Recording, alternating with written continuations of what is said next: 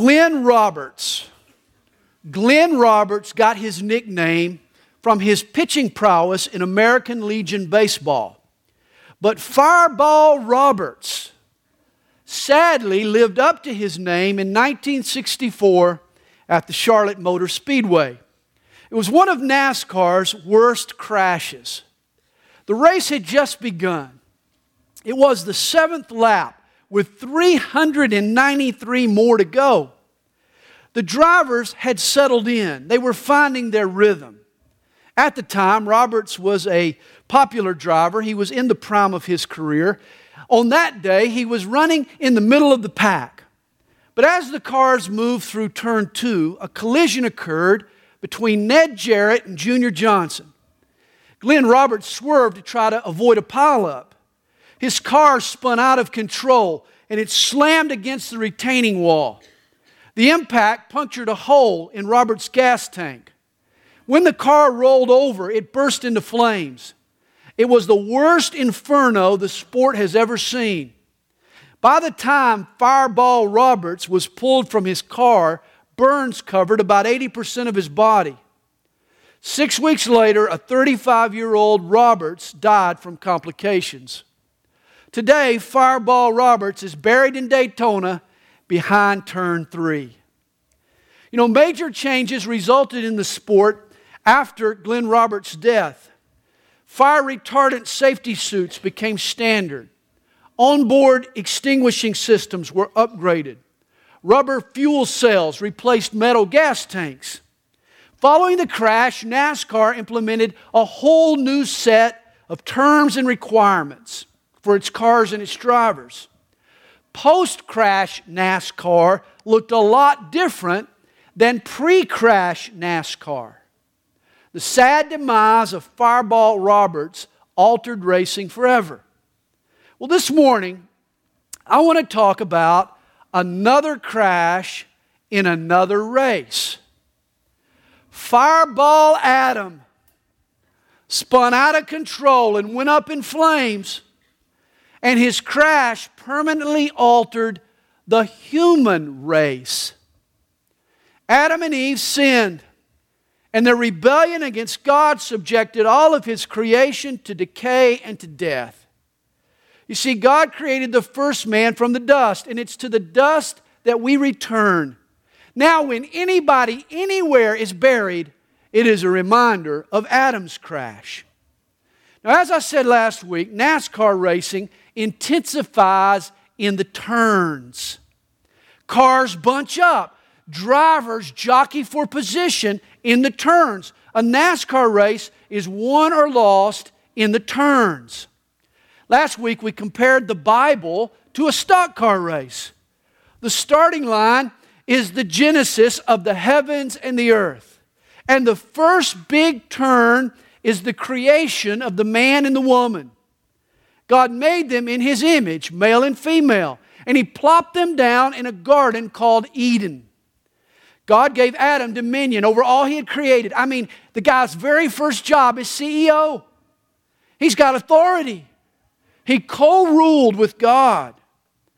Adam and Eve were the perfect couple, living in the perfect world, eating perfect fruit, enjoying a perfect relationship. This was the perfect gig.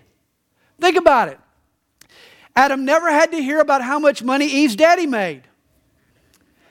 Eve never had to hear about how good Adam's mom could cook. It was the perfect world. And they both lived together, naked and unashamed. In other words, the first couple had nothing to hide. They had no hang-ups. They were so unselfish, they were oblivious to themselves. They were naked, and they didn't even realize their nakedness. Adam and Eve had quite the hookup. And here's the kicker. Adam walked with God in the cool of the day. God and Adam had this cool relationship. They took walks together. They hung out together. This was the reason that mankind was created. The Bible tells us that God is love. But love always needs an object.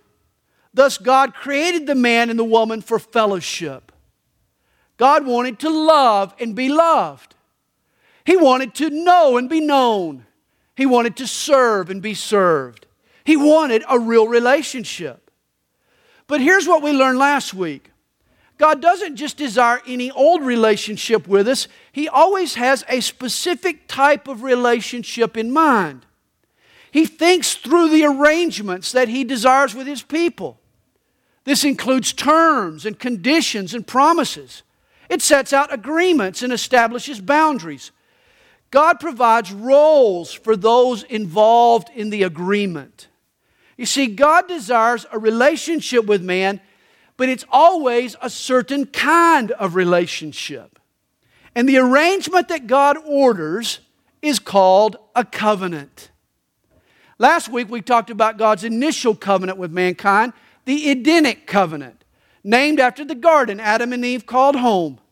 It was a basic, simple agreement. God creates paradise.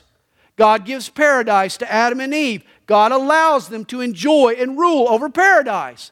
And all God asks in return is for the man and the woman to love Him. I think that's a reasonable request. How about you? Just love me, God says. You see, but for love to be meaningful, it has to be voluntary. A love that's assumed or a love that's coerced is not love at all. Thus, love had to have a choice. Love had to choose. And so God told Adam and Eve that they could eat of every tree in the garden, every tree except one. The lone tree with the forbidden fruit was the tree of the knowledge of good and evil. And man's restraint in regards to this tree, his obedience to God, his faith in God's request that God was asking what was good and right, was his way of telling God that he was loved.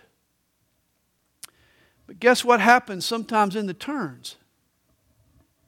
Cars and people, they go crash. Fireball Adam crashed. He and his wife chose not to trust God. They bit the fruit and rolled the car, and all of life went up in flames. And Genesis chapter 3 records the fall of mankind. On April 26, 1986, the worst nuclear accident the world has ever seen took place in the Chernobyl region of the old Soviet Union. A fire started in reactor number 4, which released 190 tons of highly radioactive debris into the atmosphere. Today, 25 years later, the effects of this tragedy are still evident, particularly among the children born in the contamination zone. The children of Chernobyl are now a humanitarian concern all over the world. Pictures of these children are heart-wrenching. I'll just give you one. Empty eye sockets, bloated legs, club feet, misshaped heads, all sorts of painful physical deformities. I mean, look at these children and you realize that something has gone horribly wrong. This was not the design. This could not have been God's plan. Radiation poisoning is the sole explanation. It's the only thing that would make sense of the human wreckage, of the warped and twisted bodies. And when you look at the world today, the pain, the heartache, the distortion, the perversion, you get the same impression, don't you? That things aren't right. This is just not right. Something terribly twisted has happened in our collective past. You see, without Genesis chapter 3, there are no adequate explanations. But here we learn that sin poisoned the original creation, that we are all living our lives today in the contamination zone. I've heard it put, Adam bombed. He bombed. And it was the first atom bomb. And its fallout has contaminated everything God has created. It's true. Our world today is no longer what God meant for it to be. Life has gone haywire. A wrench has been thrown into the gears. And it is the Bible that provides the victims with an explanation. Genesis 3 is the biblical account of the fall of man, Adam's crash. and how that one crash and burn changed the entire human race and life on earth since. After Glenn Roberts' disaster, NASCAR reorganized their sport. And likewise, after Adam's crash, God drew up a new covenant. Remember, God never gives up on a relationship with man. Never. He never gives up. But His answer to our sin is always a covenant. It's always a loving, grace-filled, faith-based covenant that comes to our rescue. And Adam is no exception. Well, here in Genesis 3, we're going to look at the Adamic Covenant. We want to recap the initial sin. We read these verses last week, but then we're going to spend some time in the text probing the far-reaching ramifications of their sin in God's covenant. Now remember, chapter 3 records the origin of human sin. But sin existed beforehand, before this chapter. We talked last week about an angelic revolt that erupted in heaven. That Lucifer, or Satan, let pride fill his heart. He tried to steal the glory from God. A third of the angels joined in. Legend has it that Lucifer, he caught wind of God's plan to create humans from the dust, and then assigned the angels to their valet service. I mean, this was an assault on Satan's pride. He could never cater to these little dust mites. And so to avoid the humiliation, he tried to stop God's plan. Last week we read about the war over creation. But the battle continues. Satan couldn't stop God's creation, so now he tries to spoil it. The cosmic revolt that reached the halls of heaven now spills out over into the earth.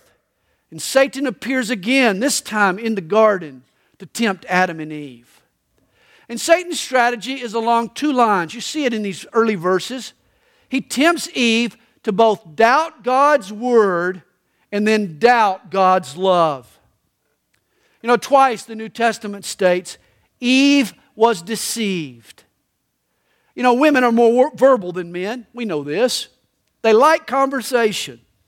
But the problem was that Eve spoke to the wrong person. She goes toe-to-toe with a skillful manipulator. And once you start negotiating with Satan, man, you're as good as trapped. Eve bites. Adam follows, and the rest is history. Suffice it to say, the original sin wasn't sex, drugs, and rock and roll. Oh no. Eve wanted to be like God. But like God, apart from God, rather than under God. She lusted for autonomy. She sought wisdom, but wisdom without God. The end of verse 6 says of Eve, she also gave to her husband with her, and he ate. We know that Eve was deceived, but Adam, he sinned willfully. And in the instant that his teeth pierced the fruit's skin, the universe was never the same. In Genesis 2, verse 17, God had warned Adam that if he ate the forbidden fruit, he would surely die, and die he did. Death entered the human sphere as soon as he bit that fruit. Spiritually, the man and the woman, they died instantly. Sin caused a breach between them and God. Something died inside of Adam.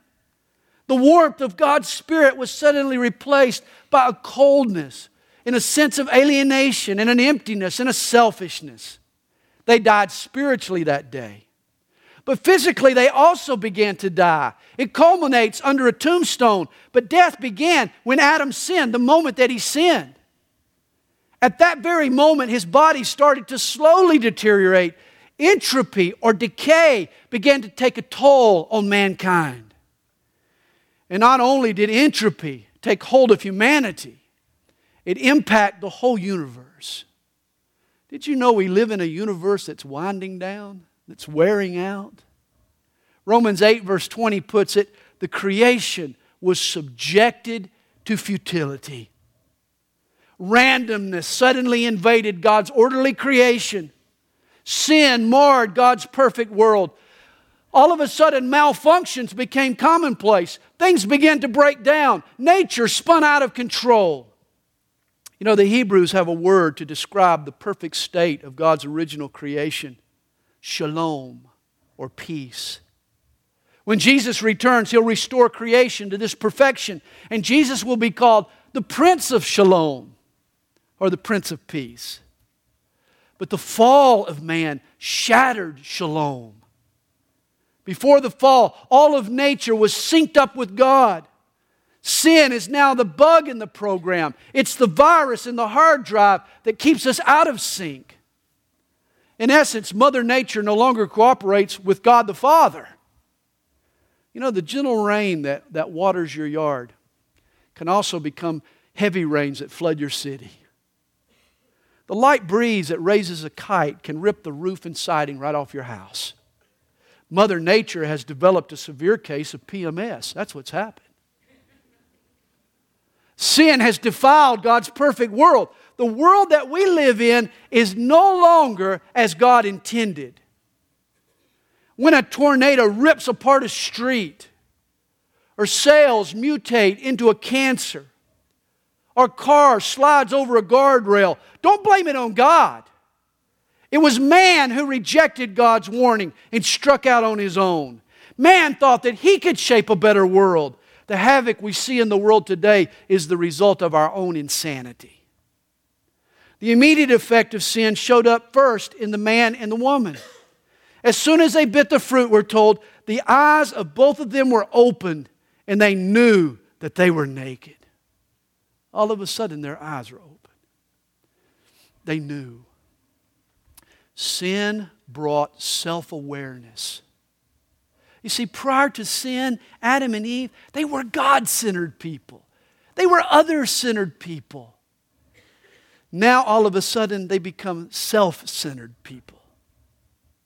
You know, sin makes life all about me. Eve gained her enlightenment. Her eyes were open, but the knowledge shattered her innocence. Now, independent from God, she feels inadequate and ashamed. I mean, this once graceful, beautiful, confident lady is now this bag full of insecurities. In verse 7, Adam and Eve, they try to remedy their situation. Notice, they sewed fig leaves together and made themselves coverings. You would think they would have immediately admitted their sin and run to God and thrown themselves on God's mercies. Instead, they hide. That's always our first impulse after we sin. We want to hide. We want to cover up. Adam and Eve, they launched the first cover-up. They sewed together fig leaves and they made these green leafy Speedos. It was the original Fruit of the Looms. That's what it was. I've heard it said, after she sinned, Eve became the only woman in history to say, I haven't got a thing to wear, and it actually be true. Before that, she didn't need any clothes to wear. Adam and Eve, they try to cover their selfishness and rid themselves of their insecurities, but the plan backfires. I heard from someone who knows these things that fig leaves are very, very itchy, which means their efforts made them more self-obsessed, not less. In fact, you could say that the rest of human history is all about fig leaves. It is. Everything man does from this point onward is a way for us to try to absolve our guilt and shore up our self-doubts and feel good about ourselves again. From here on, man will polish his vanity and stroke his ego and pursue his ambitions and show off his accomplishments as a form of fig leaves. Did you know even religion itself is a form of fig leaves? Good works and charitable deeds and sacred rituals and self-righteousness, it's nothing more than man's attempts to try to cover his sin. Religion is our invention. We're going to discover that God has a solution. It's called covenant. Verse 8 is so sad. And they heard the sound of the Lord God walking in the garden in the cool of the day. Normally they would be walking with Him. And Adam and his wife hid themselves from the presence of the Lord God among the trees of the garden. I mean, this would be funny if it were not so tragic. The president and the first lady of creation are suddenly hiding in the bushes, scratching like crazy. I like this cartoon. It's an autumn day. Leaves are falling to the ground. And Eve is scolding Adam, will you please pick up your clothes? That's funny. Well, how life changed for Adam.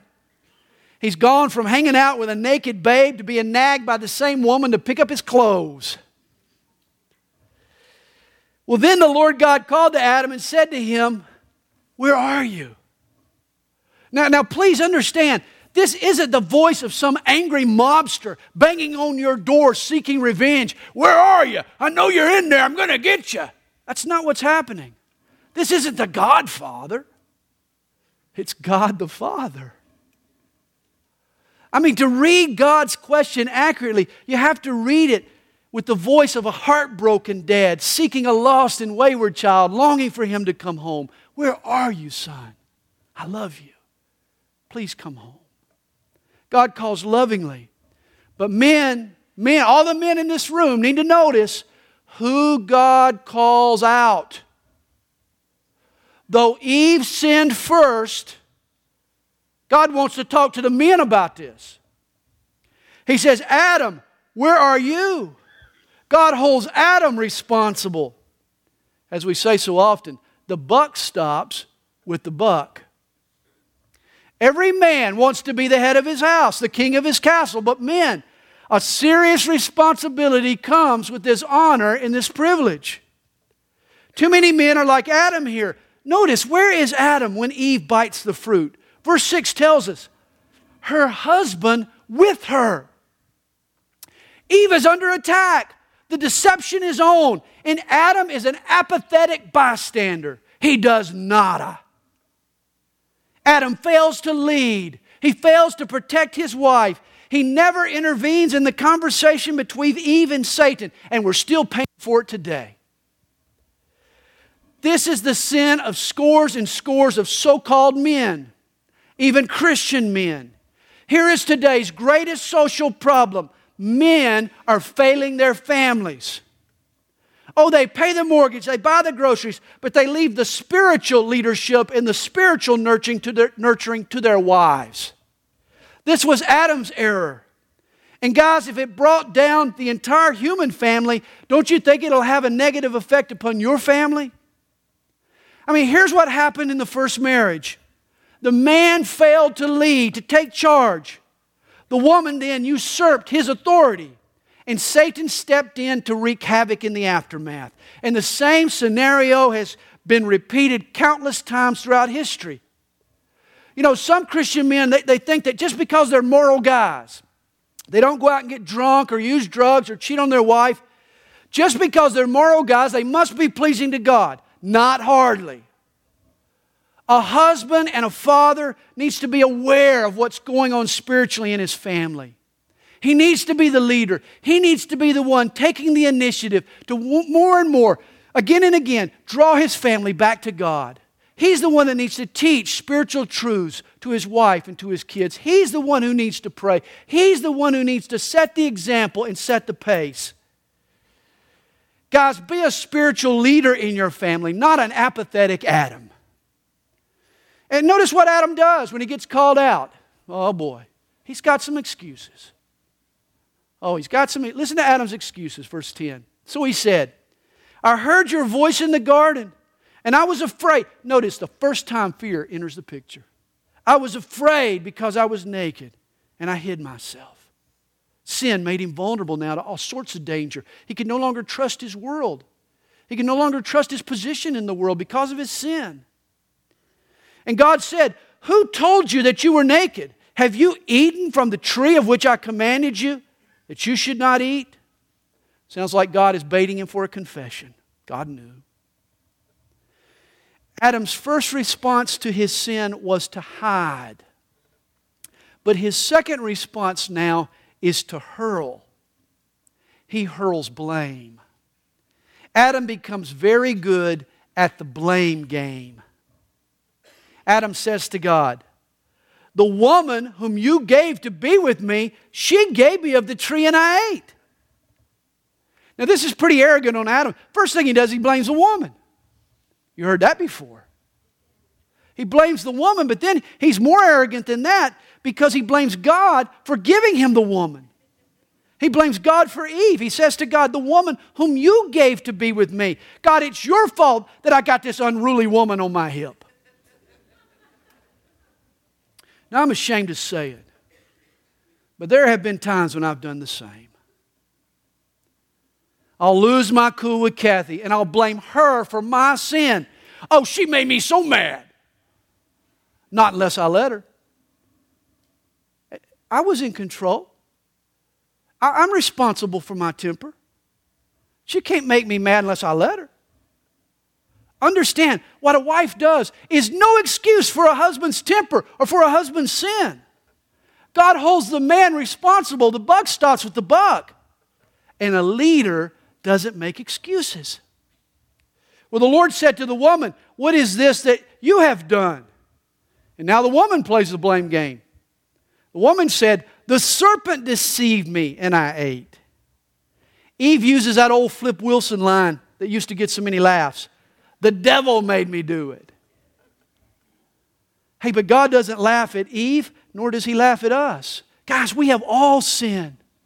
And the first step to overcoming our sin is to stop blaming it on our spouse or our kids or our boss or our church or the economy or the devil or how hard it is or how tough life is. Hey, God in His grace wants to forgive you and empower you. But first, you got to come out of the bushes, man. You got to stop hiding and stop hurling, and you've got to own what you've done. Notice what happens next. The man blames the woman blames the snake, and the snake doesn't have a leg to stand on. Verse 14. So the Lord God said to the serpent, because you have done this, you are cursed more than all cattle, and more than every beast of the field. On your belly you shall go, and you shall eat dust all the days of your life. First, God curses the snake. He says, you're destined for belly flops.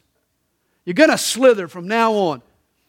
You're going to crawl on your belly. Here's the origin of the expression, bite the dust. That's the destiny of the snake. God says, and I will put enmity between you and the woman. This is the part of verse 15 that's easiest to interpret. Most women are afraid of most snakes. You agree with that? Sure. Yeah. There's an enmity between women and snakes. But God will also put enmity or hostility between the serpent's seed, and her, the woman's seed. Now this expression, the seed or sperm of the woman, this is bizarre terminology. Nowhere does the seed belong to the woman. This verse speaks of a unique birth, a supernatural birth. Notice the next line. He shall bruise your head, and you shall bruise his heel. Here God makes a covenant. He establishes an arrangement. He foreshadows salvation.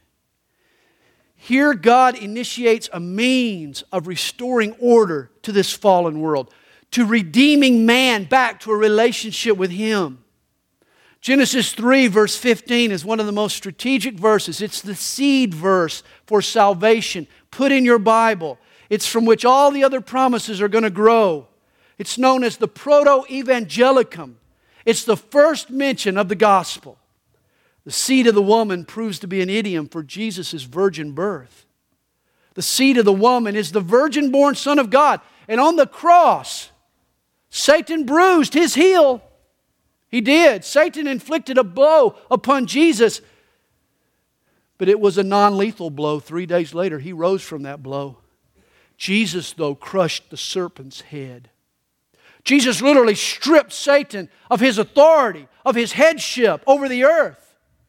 The devil now has no power over the believer in Jesus. Through the cross of Jesus Christ, we are more than conquerors. Like the serpent of old, the devil now bit the dust. You know, it's intriguing why Jesus had to be born the seed of the woman. Romans 5 verse 12 tells us, through one man, sin entered the world. The Bible teaches that everyone born of Adam inherits Adam's sin. Psalm 51 verse 5 puts it, I was brought forth in iniquity, and in sin my mother conceived me. As cute as my little grandson is, I got to tell you, he's still a diabolical little sinner. He'll start proving it before long. We're all born with a sinful Adamic nature. Our natural tendency is to rebel and go our own way. Our internal compass, it points to I, not God. There's an old rock and roll song by George Thorogood and the Destroyers. You remember George? On the day I was born, the nurses all gathered round, and they gazed in wide wonder at the joy they had found. The head nurse spoke up. She said, "Leave that one alone." She could tell right away I was bad to the bone. George Thorogood and the Destroyers, my oh my. But every human born to Adam is bad to the bone. You see, here's the point. Through Adam, sin gets passed down. Sin is a trait inherited from dad, not mom. This is why Jesus is called the seed of the woman. Since he was virgin born, he could be born sinless. Thus, Jesus could die in our place for our sin. Jesus was good to the bone. Thus, he could be our sacrifice. Romans 5 verse 19 reads, "As by one man's disobedience many were made sinners, so also by one man's obedience many will be made righteous." That's great news. We inherit sin from Adam, but we inherit a right standing with God from Jesus. In Adam we're born in sin, but in Jesus we are born again to righteousness. You know, I've talked to people who resent this idea of mankind's original sin. You know, why should I have to suffer for something Adam did? Why can't I decide my own fate, be the captain of my own ship? Well, be careful what you ask for. For I doubt if any of us could do any better than Adam and Eve. We would have also sinned. But here's the catch. If your own sin condemns you, then your own righteousness has to save you. God in His wisdom and in His grace condemned us all in Adam so He could save us in Jesus. In verse 16, the consequences of Adam's sin reach deep into our lives. God judges the woman in her role in the revolt. He assigns her punishment. He says, "I will greatly multiply your sorrow in your conception. In pain you shall bring forth children." Mom, imagine what could have been. I mean, God's original creation called for pain-free contractions. No pain, all gain. You'd have had more kids if that had been the case. Sadly, that ended with the very first delivery. Eve's sin brought labor pains. A wrench was thrown into the gears of family and of human reproduction. Here's the source for infertility and for miscarriages and for C-sections. But the woman's sentence was twofold. God also tells Eve, "Your desire shall be for your husband, and he shall rule over you." I mean, she's sentenced to labor pains and now laboring with a pain. Realize God's order for the home predated the fall of man. The Adamic Covenant made the husband leader in his home. The wife was to follow. But now Eve's lot in life has gotten harder. Her husband is a sinner. She's suddenly saddled with the tough task of submitting to an imperfect authority, a mistake-prone leader. And from here on, family life will get much more complicated. In fact, a power struggle will ensue. A woman desires intimacy in her marriage, but she no longer trusts her husband. He's proved fallible. And rather than follow him, she perfects ways to control him. This, of course, discourages him from stepping up and leading. And it becomes a vicious cycle, a heartbreaking cycle that just goes round and round. Realize the issues plaguing your marriage today, as do the solutions, trace all the way back to the Garden of Eden and to the Adamic Covenant. Notice verse 17, God judges the man Adam. He says, "Because you have heeded the voice of your wife and have eaten from the tree of which I commanded you, saying, you shall not eat of it, cursed is the ground for your sake. In toil you shall eat of it all the days of your life. Both thorns and thistles it shall bring forth for you. And you shall eat the herb of the field. And you shall eat the herb of the field. Notice Adam's work changes dramatically. Before the fall, he gets hungry. He walks up to a fruit tree. He grabs off a big globe of fruit, and he just munches and quenches his hunger. It's great, good. It's all right there for him. He just picks fruit off the tree. Just gets his food right off the tree. Now, all of a sudden, after the fall, he's got to plow. And he's got to sow seed. And he's got to weed. And he's got to water. And he's got to grow food in his fields.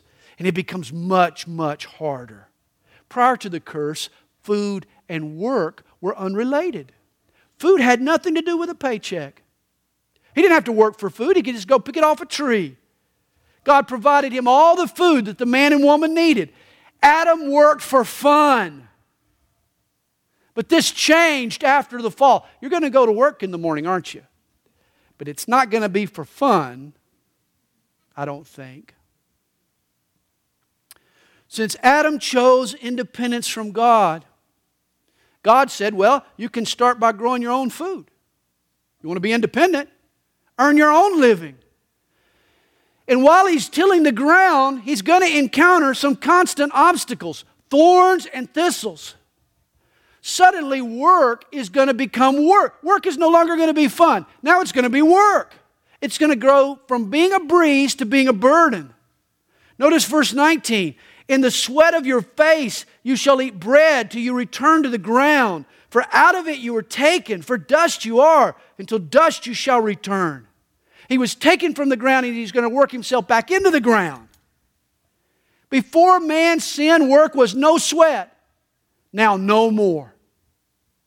Now he works by the sweat of his brow. From now on, man will never get out of his job a reward equal to what he puts into his job. Did you hear that? You'll never get out of your work all that you put into it. He's taken from the dirt and he's going to work himself back to the dirt. Every time man clocks in, he leaves a little something of himself behind on the job. He literally works himself to death. This is the Adamic Covenant, and this is now the plight of every single man. In his book, Working, Studs Terkel, he writes of these thorns and thistles in this whole experience called work. He says, work is about violence to the spirit as well as to the body. It's about ulcers as well as accidents, shouting matches as well as fistfights. Above all, it's about daily humiliations. To just survive the day is triumph enough for the walking wounded. It's about a search for daily meaning as well as daily bread, for recognition as well as cash, for wonder rather than apathy, for a sort of life rather than a Monday through Friday sort of dying. Wow. Terkel's description of work as a Monday through Friday sort of dying is right out of Genesis, isn't it? You never get out of it all that you put into it. You know, some guys I know, they bounce from job to job to job. They never settle down vocationally. Why? Because they're always looking for that perfect job. I hate to tell you this, but it does not exist. It doesn't. It's imaginary. You know, we have people who join the church staff. Oh, I'm going to be working for the church. It's going to be like going to heaven every day. It's going to be a bed of roses. Oh, if you only knew. They don't realize that every occupation, every corporation has thorns and thistles. It all goes back to Adam. All careers, all jobs have obstacles that irritate and aggravate. It's interesting, God sees to it that women have pain in labor and men labor in pain. It's interesting to me, when a woman chooses to work outside the home, she gets double the trouble. She bears the family curse and the work curse. You know, it's ironic, but modern society has revamped family life to liberate women. I think it's done just the opposite. It's burdened them down further. Mothers have been convinced that they need a career to be fulfilled. In reality, all they're getting is a double curse. It's amazing, though, how the ancient covenant that God made with Adam so thoroughly shapes our lives today. From nature to home life to the workplace. I mean, the curse that God put on man's original sin shows up every day in a million ways. When the car breaks down, or the kid throws up, or you have a fight with your spouse, when there's thorns and thistles, when labor pains make your life harder, let it serve to remind you that this world is not as God intended. The covenant that God made with Adam had two purposes. It serves as a reminder of our sin and fall, but it also provides us hope for our salvation. I love verse 20. And Adam called his wife's name Eve because she was the mother of all living. The name Eve means life giver. Adam took very seriously God's promise to Eve that through her seed salvation would come, that the seed of the woman would crush the serpent's head. You see, sin came into the world through Eve, and Adam believes that life will also come into the world through Eve. That he will get his life back through the seed of the woman, through Eve. Verse 21. Also for Adam and his wife, the Lord God made tunics of skin and clothed them. God didn't like the fig leaves, so He dressed them in leather. Got them some furs. Animal skins necessitates the death of an animal. Don't know any animal that gives up their skin voluntarily. The animal has to be sacrificed. God told Adam, "You shall surely die. The wages of sin is death." And for sin to be forgiven, there's always a price that has to be paid. There has to be a sacrifice. And so according to the covenant that God made with Adam, here's how God intends to remove our guilt and alleviate these new fears and resolve these insecurities that have come from the fall and restore our willingness to trust and restore us, redeem us back to where we need to be. Here's how He's going to do it. Through a sacrifice. Ultimately, through the cross of Jesus Christ. Jesus now covers us with His righteousness. It's Jesus who takes away our nakedness and our vulnerability and our fears and our shame and our guilt. For in Christ we become fully accepted to God. And it all happens through a covenant. And there's more to come. Father, we thank You for Your word today and for Your love for us. Lord, I pray that You would help us to understand this crazy world we live in. Lord, we're all the time, we see the effects of the fallout. We live in a contamination zone. We live in a world where natural disasters occur. We live in a workplace where we're always being pressed and frustrated and aggravated. Even our home life, our great designs for our home life often go unfulfilled. And why? It's because of this curse. It's because of this predicament that we've created.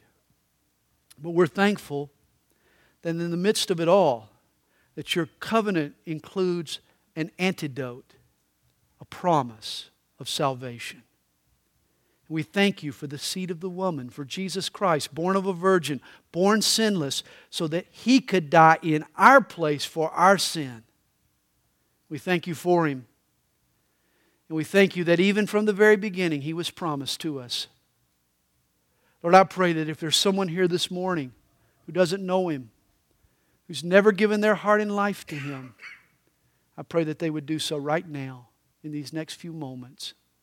As our heads are bowed and while our eyes are closed, if there's someone here this morning who would say, "Pastor Sandy, I've never given my life to Jesus, but I want to today," would you just raise your hand? You and I can pray together. Is there anybody that would say, "Yes, I want to pray. I want to receive Christ today"? That's great. I see your hand, young lady. Great. Anybody else?